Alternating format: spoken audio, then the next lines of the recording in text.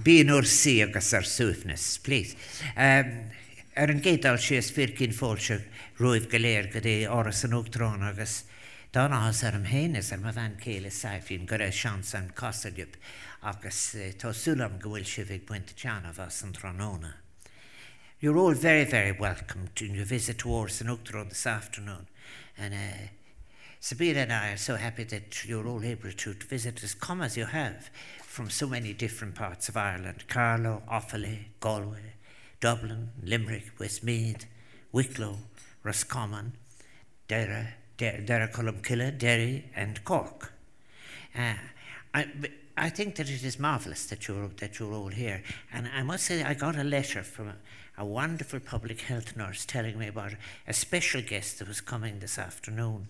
And that is, of course, Michael Gaffney, who celebrated his 100th anniversary on the 22nd of January. Colin Michael, 22nd. And he's there. Now, it was the first president of Ireland, Douglas DeHeather and Creevy Neven, who initiated the notion of writing to people who had achieved 100 years. And that was 78 years ago.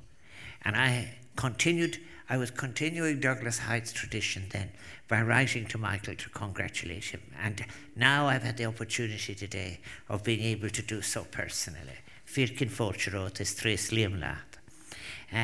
May I also say to you as well that some of you may notice what this television camera is here. There's nothing to be disturbed about that at all. It's just that we needed a record for our visitor centre, which is being refurbished, as to what happens during the day in the Áras. And events like this are a very special part of the work of the Áras and what we do in Sabina and I. In fact, we wouldn't be here maybe if it wasn't if both of us have always lived in the public world and we like meeting people. And even Sabina met somebody today, Bishop Finders, who was with her in the Land Commission. Or a flat out there. She is over there. There she is over there. Should never have been abolished, we agree, but we won't go there because it is political. Well, the housing crisis. Yeah, but it is that's why, in fact, actually, you're very special because we knew the television people were coming.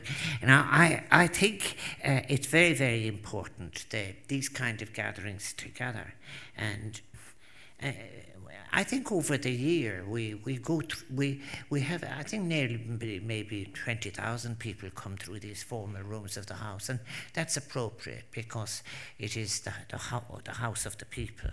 But what's most interesting about the groups who come, and some people have come in families, and couples come and write to us over the year, and what they all have in common is something that's they realise the importance of friendship. And I notice, and I'm always impressed by the care with which people look after each other. I should say, lest I forget it as well, because we're now at the beginning of a new year in 2018, that all of the reception and everything that will happen here today takes place with the cooperation of our staff here at Áras an Uachtarán. And I get hundreds of letters saying not only were people looked after satisfactorily, but they were looked after with such warmth and such friendship. So tá bula bus tilche fuirin an Áras and things like that. When you came in the door, I think you might have seen a bust, I think, that arrived. We put there, I think, shortly after we come in, and that is the bust of Thomas Davis, which was discovered by, from where it had disappeared to, by my executive assistant, Kevin McCarthy from Skibbereen. And he is responsible for restoring Thomas Davis to where he should be, and that statue's as you come in the door. Why do I mention Thomas Davis today? Because it's very interesting about in his writing. The centerpiece of the pieces he wrote really regularly for the Nation paper was friendship. And the Young Irelanders laid a great, great stress on friendship. He said, Thomas Davis urged the people who has come to his meetings, cultivate the love of your brethren. And indeed, it's very, very sad in a way when I think of the advanced views that the young Irelanders had for people of all beliefs and of all origins and whatever. But Davis was an extraordinary person who died young, but who wrote such wonderful lines, including "Educate that you may be free." So I think the friendship in the Nation newspaper, the paper set out to encourage that, and it did so through the way the songs that it included and the essays that he sought, speaking in other words about an Ireland that wouldn't only be free and independent, but would be the basis, as he put it, for a good life based on friendship. And a friendship in many ways, so therefore usually when I'm speaking of friendship occasionally, people forget that Aristotle had a son, Telemachus, and in one of his advices to his son, he said, "Nothing is more important than friendship. The demands of friendship are in fact greater than the demands of justice." But I think Davis put it better.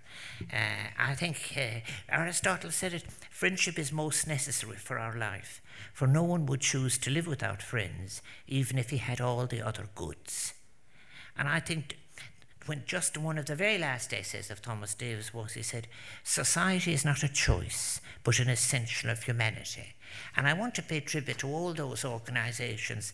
And there's so many of you here now, and the Bowden Active Retirement Group, the Haddington Road Friendship Club from Dublin, the Tea Dance Group from Passage West, the Shinrone Active Retirement Group from Offaly. Many people here from different from Roscommon and elsewhere, wherever you come from. But I want to say, those groups are so necessary and so important.